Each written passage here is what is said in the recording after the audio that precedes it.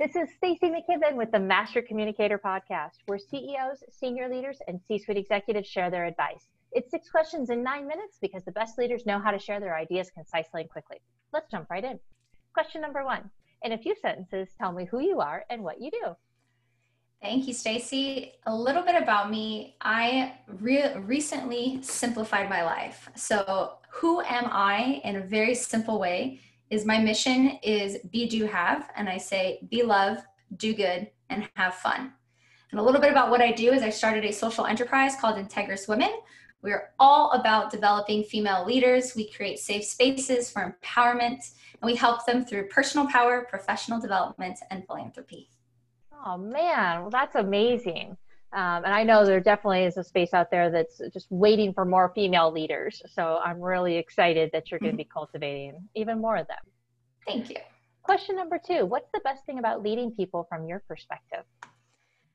I thought I would answer this with a quote that I absolutely adore that inspired me as a leader. And it's by Antoine Saint-Exupéry. It's a very French last name. And he says, if you want to build a ship, don't drum up people to collect wood and don't assign them tasks to work, but rather teach them to long for the endless immensity of the sea.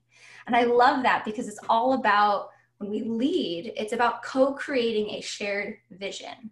It's less about me being the leader, me having to have that clear vision and me paving the way, but it's about community. So I really take the essence of leadership as my role is to build more leaders, to collectively create that vision and ensure everyone is on the same page and co-create everything in an emergent and beautiful way. Oh, I love that. I always think about leaders, their job is to enroll and inspire, right? Other people in a vision. So that goes with that beautifully. All right. Question number 3 for you. I often hear from other leaders that business would be great if it weren't for that pesky people part. I'm curious, what are your thoughts on that?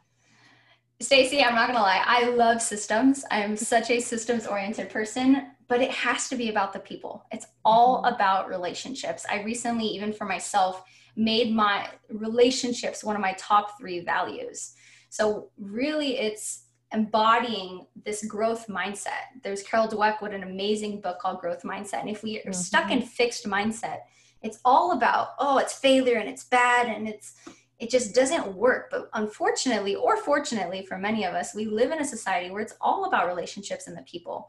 So we have to dedicate our time to getting to know first and foremost ourselves, and then turning around once we identify who am I when I'm at my best, and then turn and support others as best as possible. Because if we're just thinking systems, we're not going to have, yes, they're going to be effective, but unfortunately companies are living organisms. Yeah. They're not robots. And we have to go back to the basics of human nature and understand people in order to really build these emergent, flourishing, thriving beings, which is these companies.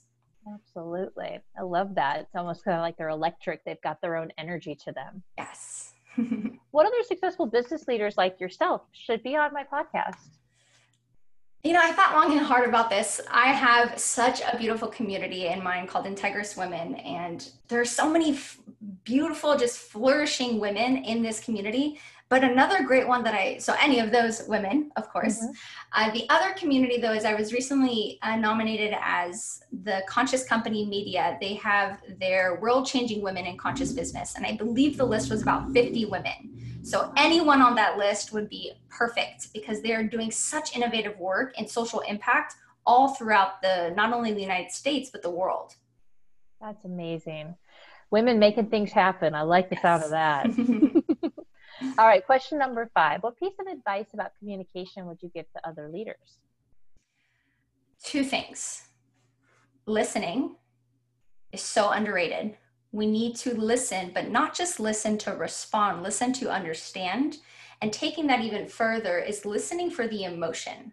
When I'm in conversations, it's less about what the person is saying and more about the nonverbal feedback. So how are they showing up? Where am I seeing some hesitation when they're speaking? When are they getting really excited and starting to talk really fast?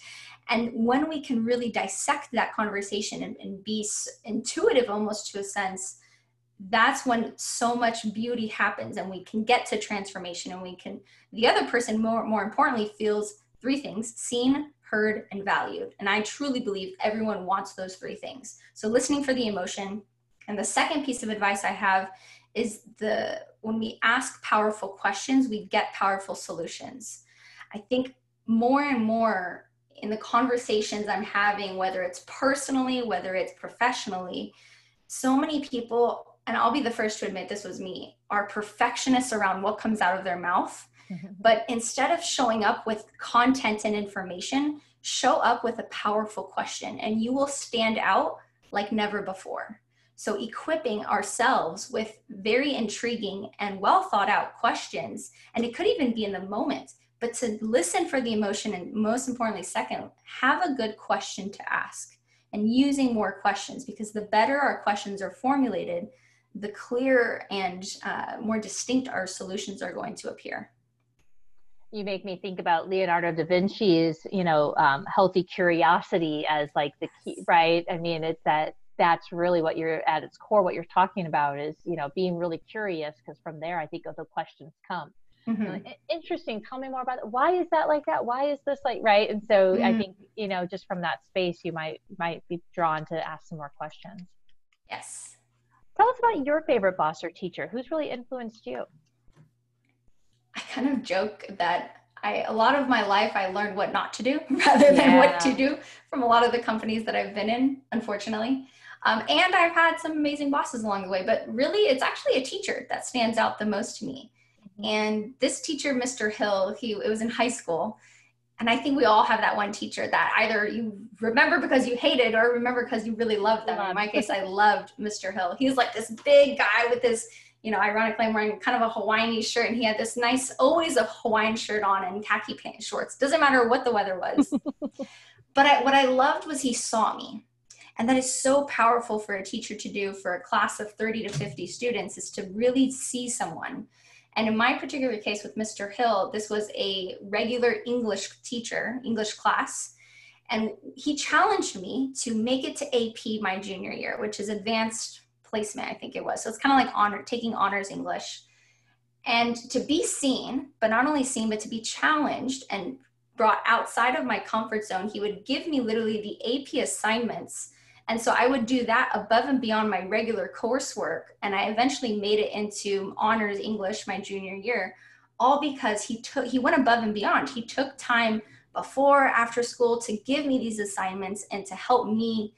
And I'm by no means am I an English major or anything right now, right? I definitely get tongue-tied and twist my words, but just the essence of who he was, of just this spirit of positivity, of love, of wanting to support and the going above and beyond is something that I've actually felt I've taken to heart since that moment, and really am passionate about doing for other people now. That's amazing. Well, I love hearing that story, and I love all your ideas. Thank you so much for being on the show. If somebody would like to reach out and say hi or learn more about your organization, where should they go check you out? How should they find you? I'm fairly active, both Facebook and LinkedIn, though I would say LinkedIn is best to connect personally. And as far as the business, integriswomen.com. And I have a feeling, Stacey, you're going to put that in the links so they can go and it. But yeah, our website is a great place, and LinkedIn as well. That's awesome. Very cool. Well, again, thank you so much for your time today. We really appreciate hearing from you. And this is Stacey McKibben with the Master Communicator Podcast. For more ideas and insights, please do go check us out at www.concilioteam.com. We look forward to seeing you again next time. Take care. Bye.